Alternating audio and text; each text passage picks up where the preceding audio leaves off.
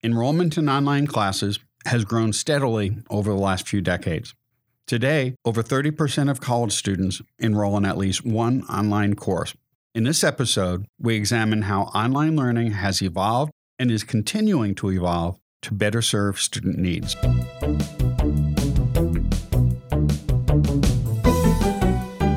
Thanks for joining us for Tea for Teaching, an informal discussion of innovative and effective practices in teaching and learning. This podcast series is hosted by John Kane, an economist, and Rebecca Mushtare, the graphic designer. Together we run the Center for Excellence in Learning and Teaching at the State University of New York at Oswego.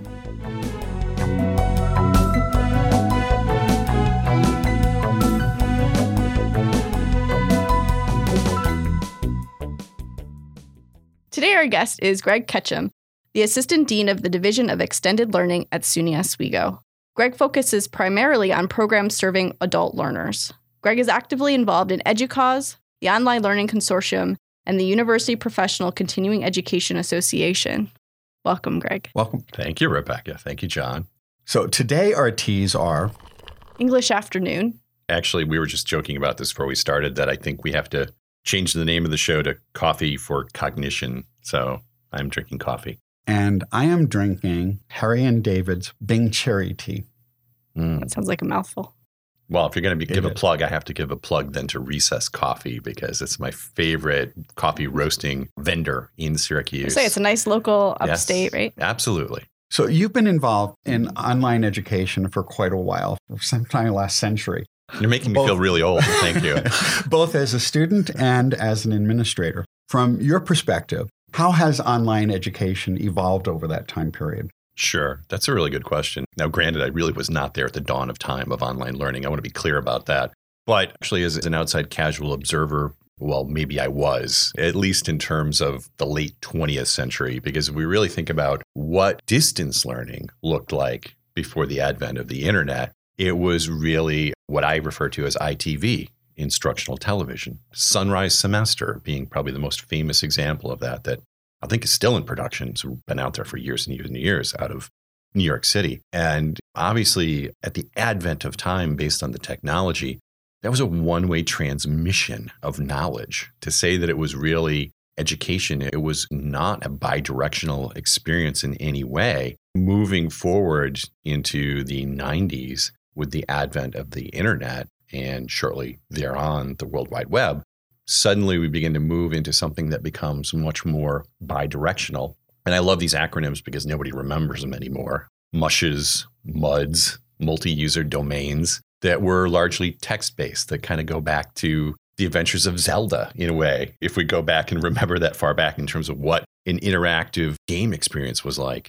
So those were text-based. And as we begin to scroll forward really to where we are today, the changes in the underlying technology change the kinds of interactions that we can have. So largely speaking, when I started, which was 13 years ago here, we were really looking at online learning in a purely asynchronous form.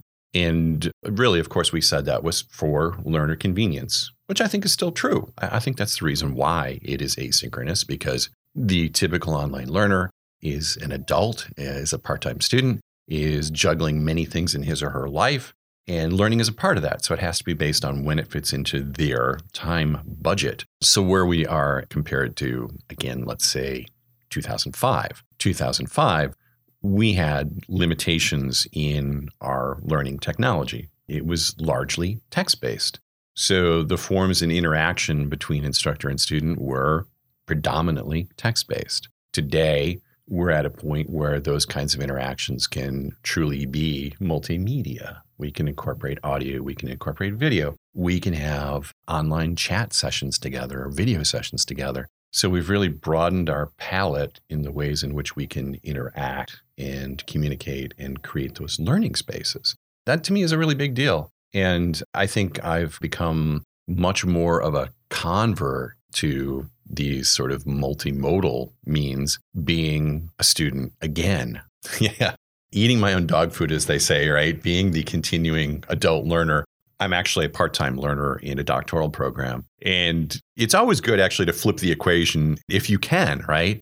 To go from instructor to student and remember what the student experience is like, first of all. To be in an online course and go, oh God, really? This is what it's like? Now, that's not true of all my online courses so far. I just want to be clear about that. But what I did experience was the fact that we injected group work into one course. And of course, I've never personally loved the idea of group work, period. But leveraging Google Hangouts, leveraging Google Docs, it was transformative in the sense that it really was creating a sense of community. That's something we've always strived for in online learning. And moving outside the bounds of that purely asynchronous construct, it was just truly transformative to me in my thinking about it. And as we move forward, I think we have these opportunities to leverage the technology and not be so trapped in the box of the tools. What I'm hearing is early on, even when it was online, it still was traditional correspondence classes, right? So you're corresponding, but now it's community. And I think the difference in those two words is really powerful. And even just thinking about what they mean. I think that's true. And it's interesting because you're seeing this right now in our media. I won't say the media, but our media that we consume about higher ed. Western Governors University being on the leading edge of doing competency-based education, it tends to subvert our notions of what online learning is. Maybe not necessarily true for Western Governors, but in some models, you've got kind of a pay one price, consume all you can. It's not bounded by the conventions of a semester. It's not in the normal control functions of an instructor helping to manage the student's learning. So conversely, then, the Department of Education at the federal level is saying, you know what, this looks like a correspondence course. And if this is a correspondence course, then it doesn't qualify for financial aid. So there's a lot of implications in there for us in terms of thinking about the design of learning. Unfortunately, secondary effects that impact the student in terms of their financial ability to take the course. But to your point, Rebecca, I think the difference, again, between correspondence and community, because traditional fully asynchronous online learning is always sort of time modulated and time delayed, it does look more like the conversation between John Adams and Thomas Jefferson, right? There's a lot of thought going on and there's a lot of reflection going on based upon reading what you've said, and I'm going to come back with a response. But it isn't necessarily dialogue. And dialogue, I think, is part of a community because it's really of the moment. Things build, things are reactive. I think that's a potential change, yes. Seems like a way that you might be able to build mental models more effectively because the learners are interacting with each other much earlier on, and they probably have more similar mental models than an instructor, which there's a different relationship there that I could see how that could be really beneficial to help overcome some of the misconceptions and things that students might have because they come out a lot sooner. Exactly. But also with the introduction of more group work in online courses, even if the course is designed to be fully asynchronous, the work within the groups does not have to be. So that the students, as you said, could be using Google Hangouts, Zoom, or other tools and working collaboratively at times that they arrange within the group. Right. And again, I think what you're looking at is you're beginning to model workflows and collaborative strategies that our students will use out in the world once they graduate. All of us do things across time and space that are outside the university with other colleagues, and how we approach that are those very same tools. So why not expose them to our students early on and say, this is how it works. You don't have to get together in the library every day. You really don't have to. The challenge tends to be when you're blending a group of learners between the target audience, those adults who aren't here, and our traditional students who are here. Because when you do propose an assignment to the students that's group work, what do? They say, okay, let's get together in the library today at 3. And the student who's not here has to speak up and say, excuse me, I'm 100 miles away. I really can't do that. Let's think about some other method to make this work. Yeah. I'm definitely a strong proponent of capitalizing on the idea that these are professional skills to develop. So even in my non-online classes, I use tools like that for group work, Slack and things for group discussions and things. And I think that when you frame that for students and help them realize that it is a professional tool and a professional opportunity, they do buy in. And so I think there's a real positive in this online environment to encourage small groups and things to start using these tools, because then they're seeing how it's going to benefit them in the future. Obviously, non-traditional students would catch on to that much sooner. We have to be probably a little more explicit with more traditional age college students about the benefits and that it is a professional skill. I think so. And I do think we have to move beyond the culture of the familiar uses of social media, which most of our traditional age students are very proficient in, into more professional uses of those kinds of technologies. So it's not just dropping lols all over the place. It's communicating in a more meaningful and deep way. And I think those are the skills we're helping them to learn in these kinds of online environments. A lot of faculty, when they first start teaching online, and I started teaching online a couple decades ago, sometime last century too, when they first do it, they tend to try to replicate what they were doing in the classroom. And then they discover that doesn't work very well. And there are these rich tools out there that can make interaction much more effective. How do you work with faculty to try to transition them to alternative teaching methods and things that work better online? Right. When I did faculty development and working with instructors who were new to online learning, I would pose a scenario, something like this to them. Okay, you're very comfortable with standing up in front of your class and delivering the content and doing a lecture. Now imagine your students are next door behind a wall. They can't see you. They can't hear you. How are you going to teach them? What you're doing is you're imposing those barriers of time and space right away to begin to reframe the conversation. And in reframing the conversation, one of the things that I found initially to be very helpful, it was pointed out to me by one of our colleagues here that I was actually espousing a very well-known design theory, which is called backwards design from Wiggins and McTiernan. And the notion is that we begin the conversation by talking about what are your students supposed to do at the end of this course? What is it that they're able to do? I rarely use the phrase learning outcomes because that sounds rather abstract. But if you put it in a concrete, observable frame of how do you know that they've learned what they're supposed to learn? What are those artifacts is my favorite phrase. If we can start with what are they supposed to be able to do? How do they show me that they can do it? What are the artifacts? What are the outputs? Oh, those are the outputs. Those are the actual learning activities. How do we scaffold them to those learning activities? What are the instructional materials and activities that precede that? You deconstruct what faculty think they understand about their teaching process. Faculty come in many times with the frame of thinking truly about content delivery, which is perhaps not doing yourself justice in terms of your skills and what you really bring to the classroom. But if you think of yourself simply as an amplifier and conveyor of content, then one of the things we do is begin to change that around and discuss what a facilitator does versus a pure instructor. I think that's part of it too.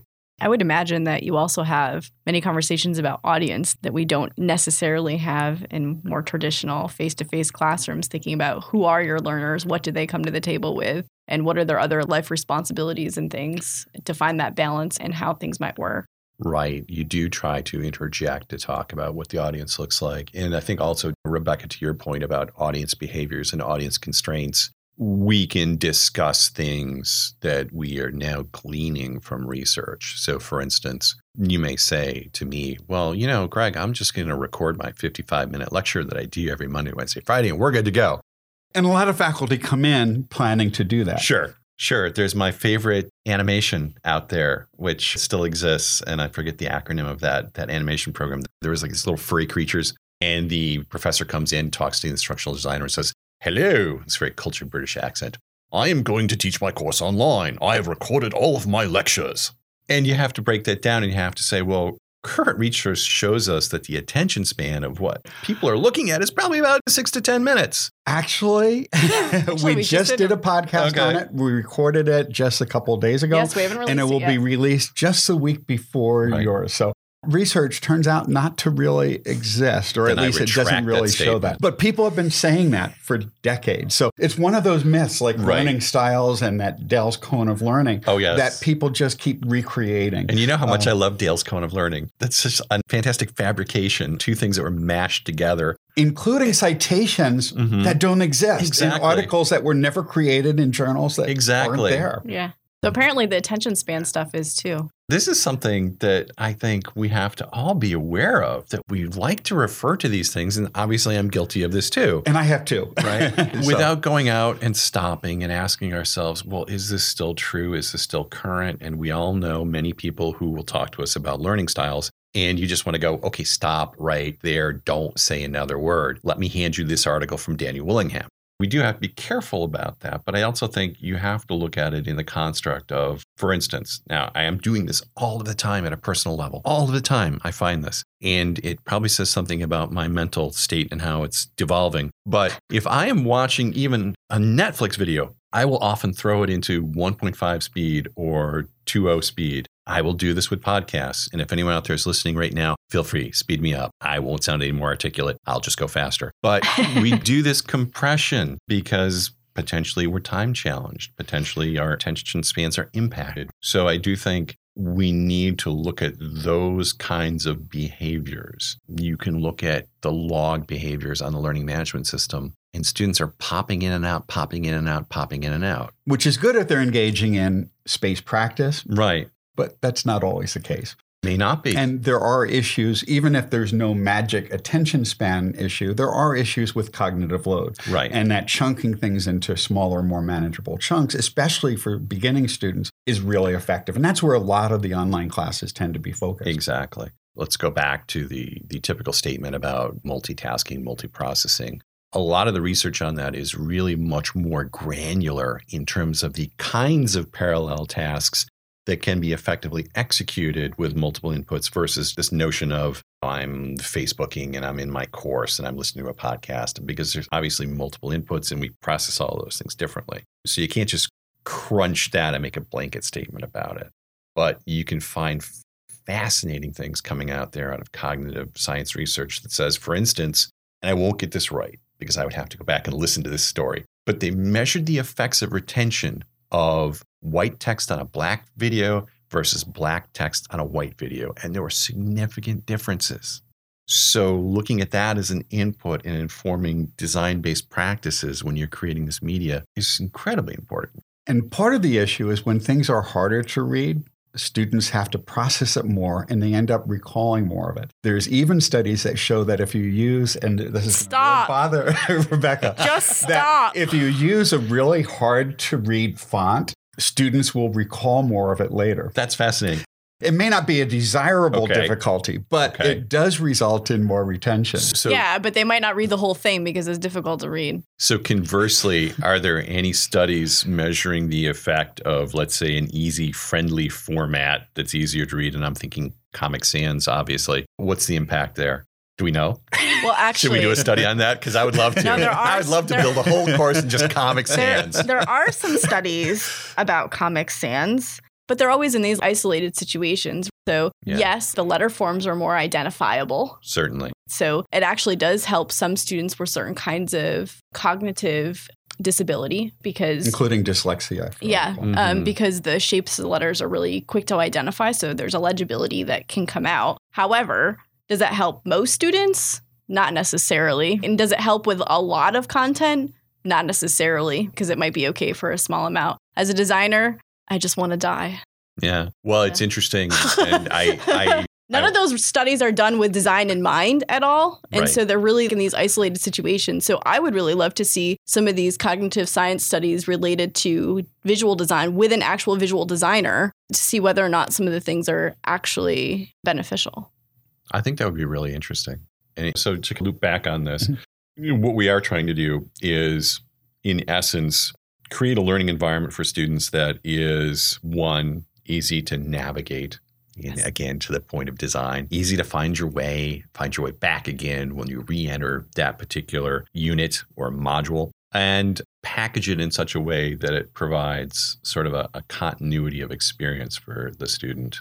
Beginning with, as we used to refer to him, Highfather Robert Gagne. Gagne's 9 events of instruction. One of the things you do is, of course, you state what the learner is going to do, the advanced organizer. And the advanced organizer helps focus the student's attention as to what is about to occur in this learning module. This week, we'll be covering this particular topic. You're going to read this. You're going to do these learning activities. by the way, this builds upon what we did last week by adding this. That last part is often what's missing in an advanced organizer. To create those connections. Right. And that's one of the things we sort of point out, because if you go back, and I recently read this, my world is shattered. People are just calling names and saying Gagne was just an out and out behaviorist. Well, of course he was. I mean, in the context of the times, much of what instructional design theory looked like was based on the principles of behaviorism, because instructional design kind of goes back to World War II. It really emerged, I think, immediately after World War II. But given the needs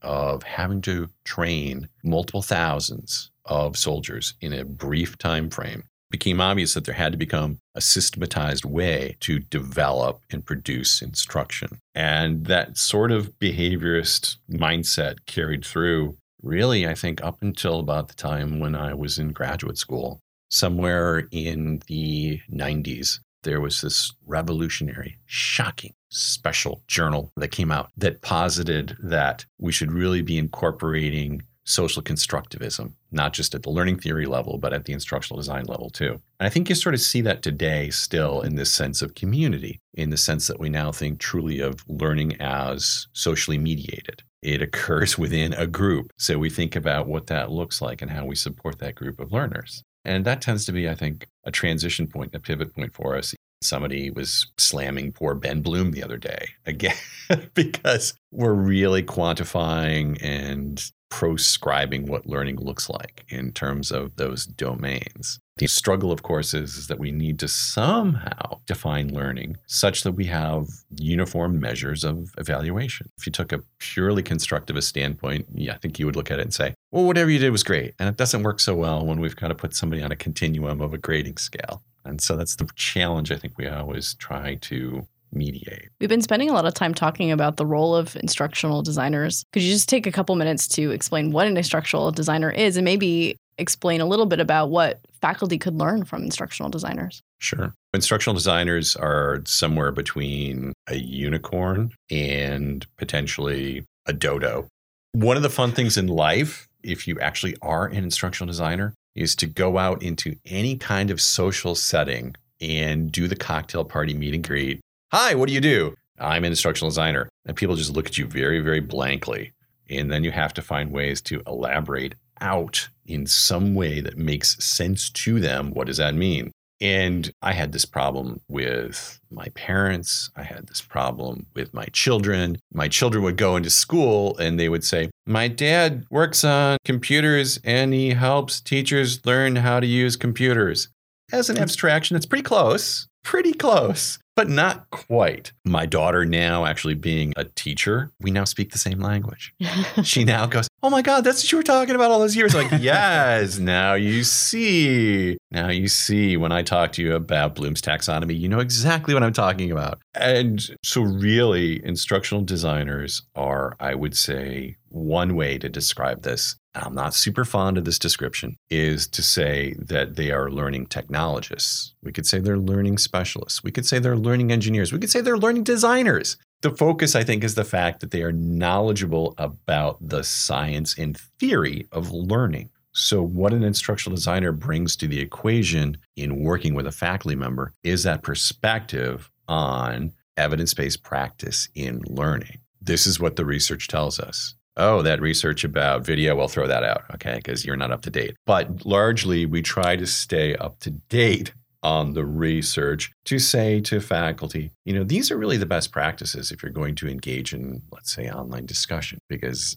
back to what you said earlier, John, we may not be able to replicate the classroom, but let's create an equivalent learning activity, right? Mm-hmm. Exactly. And a learning community. Or a learning community, yeah. And we should note that most faculty, especially those in older cohorts, were never trained in learning theory. They picked up what they saw their faculty do. And they come out of grad schools often where there's very little or no emphasis on teaching or effective teaching. And they're often told, don't waste your time worrying about your teaching, focus on your research. And having that sort of support can be really useful for faculty. Right. And to be honest, it's a very delicate conversation to have when you're looking at someone who is, as we always say, you are the subject matter expert. I really know next to nothing about your discipline. But what I do know is I do know how people learn, and I do know how to create effective learning experiences online. And that's what I'm here to help you understand.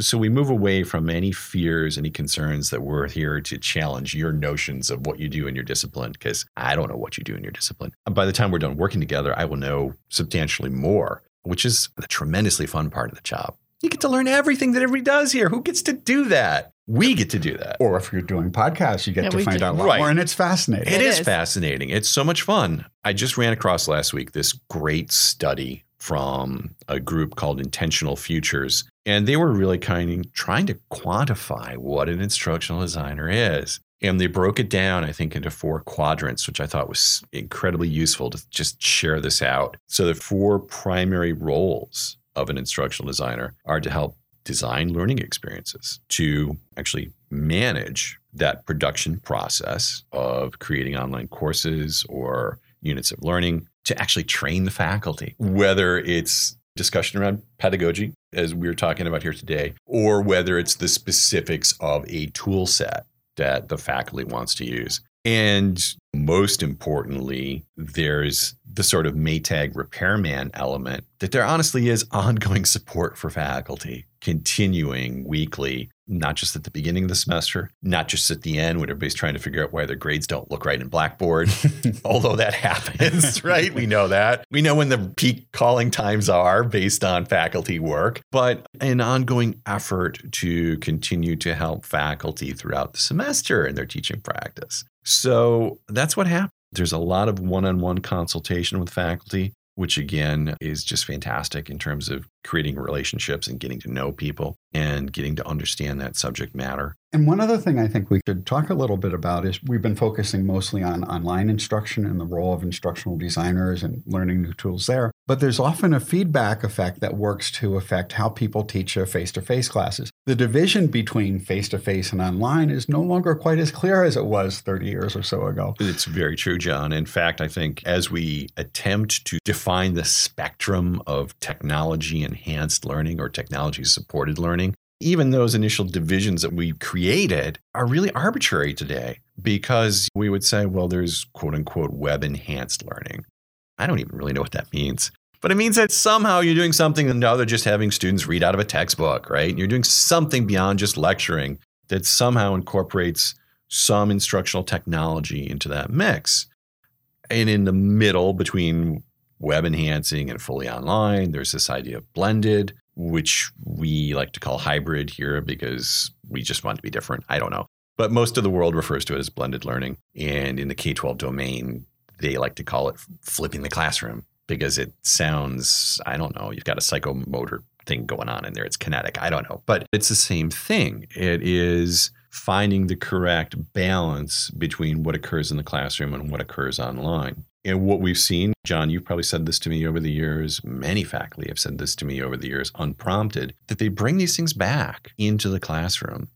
And it isn't necessarily just the technology of the affordances of the learning management system, but it's how you think about constructing that learning experience. When I first taught online, I was using many of the same things that were very common at the time, these text mini lectures and tests and so forth with weekly quizzes and discussion forums. And because it was fairly new, there were a group of people in economics who decided maybe we should do a research project on that. And we did. And we found that students really didn't learn very much. In fact, they did a bit worse in the online courses than they did face-to-face. So that forced all of us, well, a couple of the people there stopped teaching online in response, but others went and looked a little bit further into perhaps what might work. I attended some workshops. There was one actually given by Michelle Miller down in Orlando. I think you may have been there too, at one of Carol Twig's workshops. Right. I was there with you. Yeah.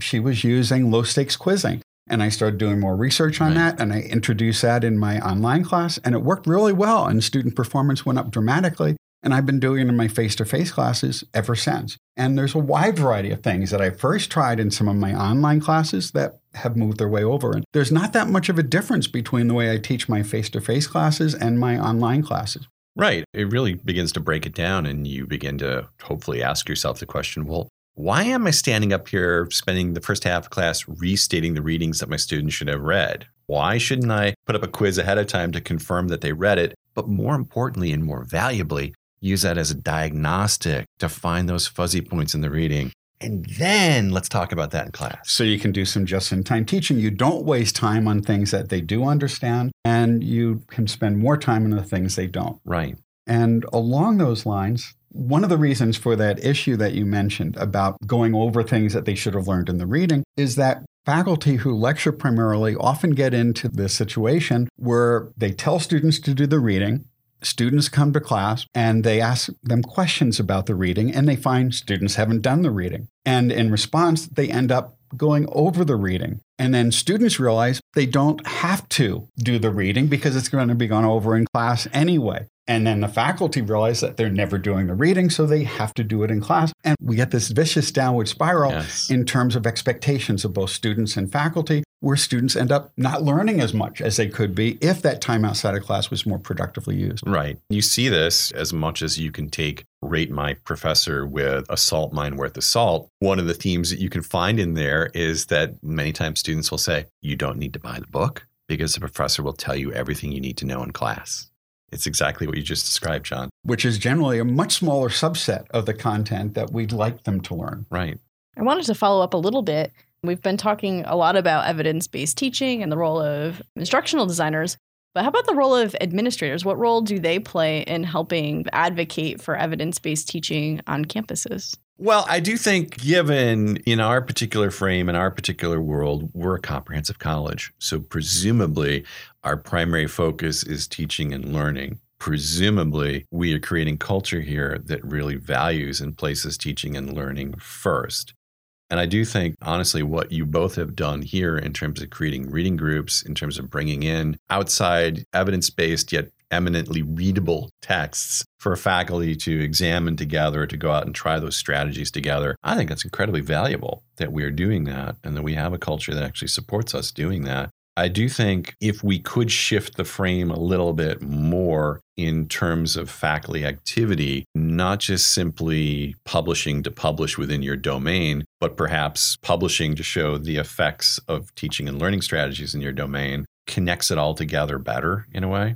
The scholarship of learning and Exactly. And I just say that somewhat selfishly because I think we need more of that within the disciplines, because we need to recognize where there are disciplinary differences and where certain strategies may be more effective than in others. And I think reframing the conversation at the administrative level about expectations for faculty in terms of publication could help us in that. That's very easy for me to say since I'm staff and not faculty. So I can come up with all kinds of crazy ideas that exist outside of the culture. But recognizing that, providing incentives locally to create actual research opportunities in the scholarship of teaching and learning, as John says. For instance, doing things with open educational resources, if we can then turn around and measure the impact in terms of learning. And we've actually seen quite a bit of that happening out there at the community college level so far. Can we replicate that?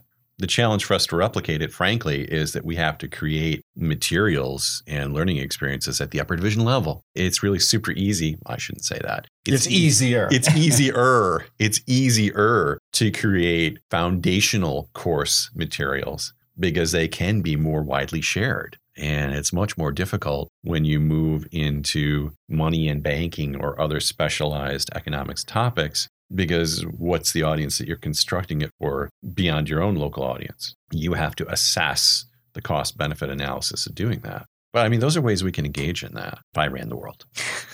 Where do you see online education going in the next 5 years? We know it's not going away. I think that's the easiest thing to say. We know it continues to grow. I think one of the things that we'll see change more rapidly, at least I hope so, is to bridge the gap between how we are engaging learners in this construct, this horrible walled garden of the learning management system, versus the learner's world, which is mobile and it's social. And given the fact that our students are always on, always connected, always mobile, how do you move from the learning exchanges that are best played out on a big screen and a keyboard? If I want to break it down to the technological problems. I had this conversation a week or so ago learning management system vendor was asking me, what do you want to see? What do you want to see in the learning management system in the future? And I said, I would really like to see a way for you to think about this problem of mobile first. And if we can still think of discussion as a valid construct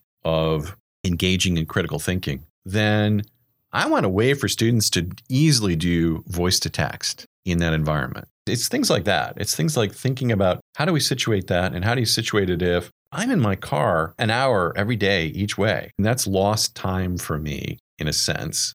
I can listen to our podcast, which is really cool.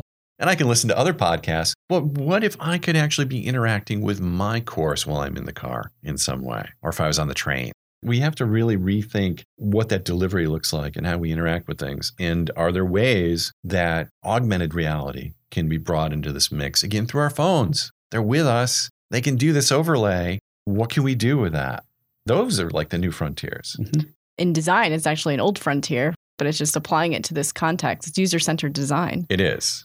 And it's totally understanding your user behaviors, the environment in which they live in and interact in. It's not a new concept. But the technology has changed quite a bit because now both iOS and Android operating systems have AR kits built in to make it easier to record and to implement AR. And really new. Right. And the AR kit on iPhones just came out in the last few months. And similarly, the Android one has just come out. Yeah, and overlays like that, your voice assistants that we all have on our phones, are there ways that those can be integrated into? I think these are more interesting things. How you look at the challenge, the fact that you can create adaptive learning that works pretty well in an app. Duolingo is a pretty good and often cited example of an adaptive learning app for language acquisition. The challenge there, of course, is that that is one silo. And we don't see as much of that. Carnegie Mellon was doing some great work on this over the last few decades. Yeah. But there aren't that many implementations. There's Cogbooks and one other publisher who started bundling some of these in packages, but there's not that many courses developed yet, and there's still a ways to go. Right. But that offers a possibility of having customized learning paths for students where they work on the things they don't understand as well, and they build in all the best practices in learning. And we can get people to learn more efficiently once those tools are there, but it's still an early time for that. It is an early time, and it's somewhat beyond my skill set and your skill set to go out and just create that. It's like saying, I'm going to go build an airplane.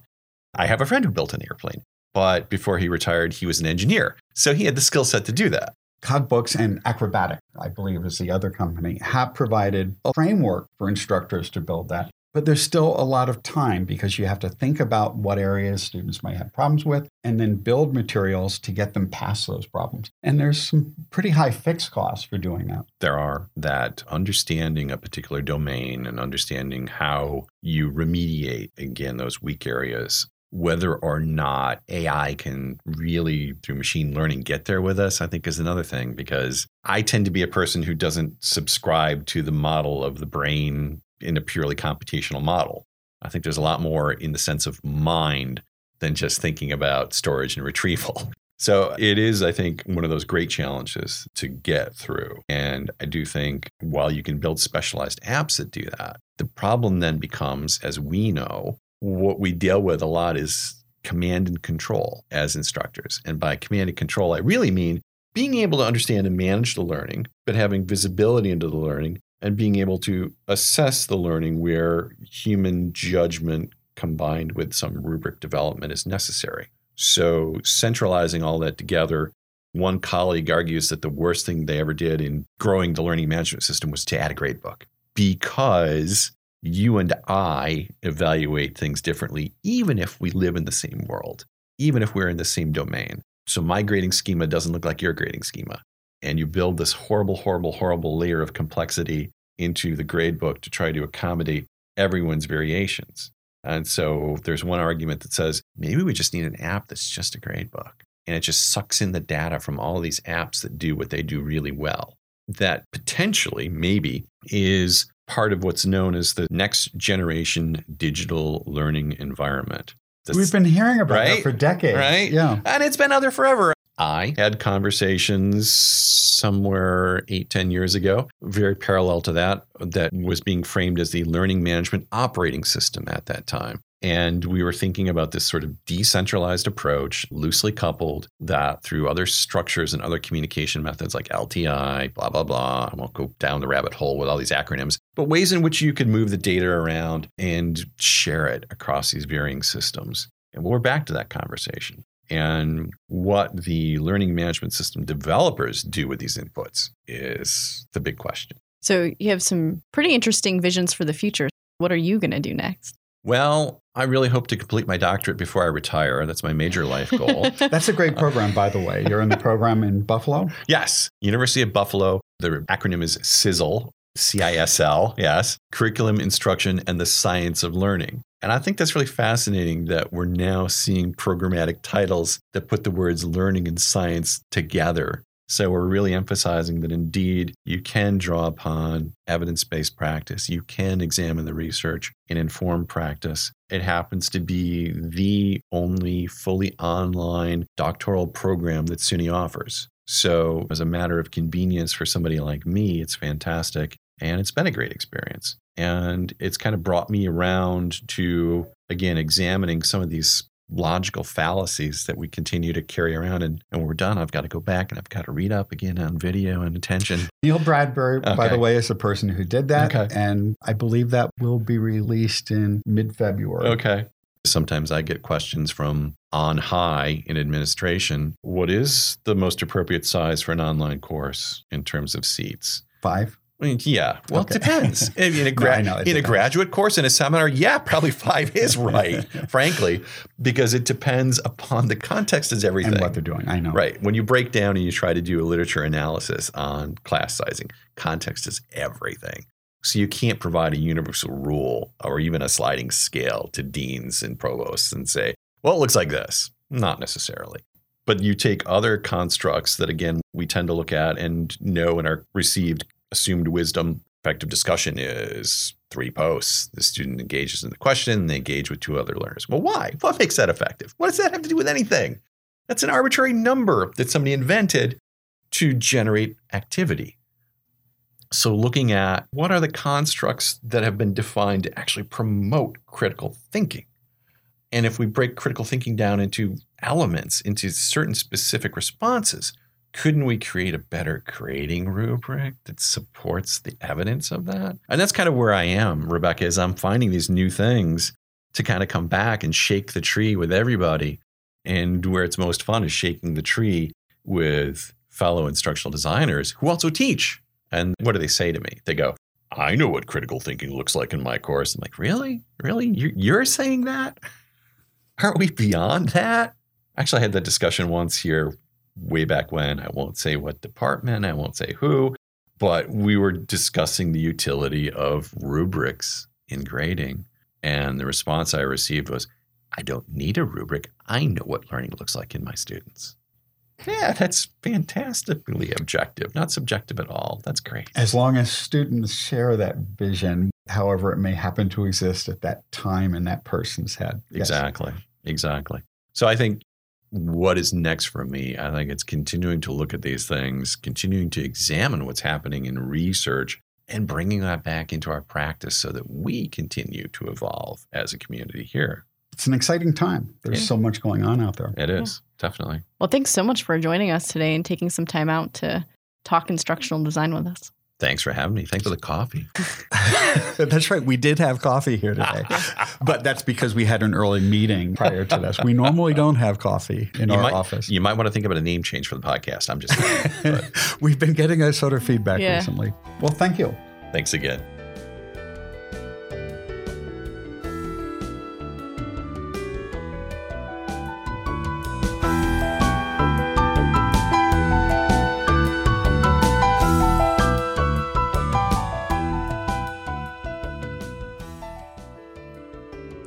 If you've enjoyed this podcast, please subscribe and leave a review on iTunes or your favorite podcast service.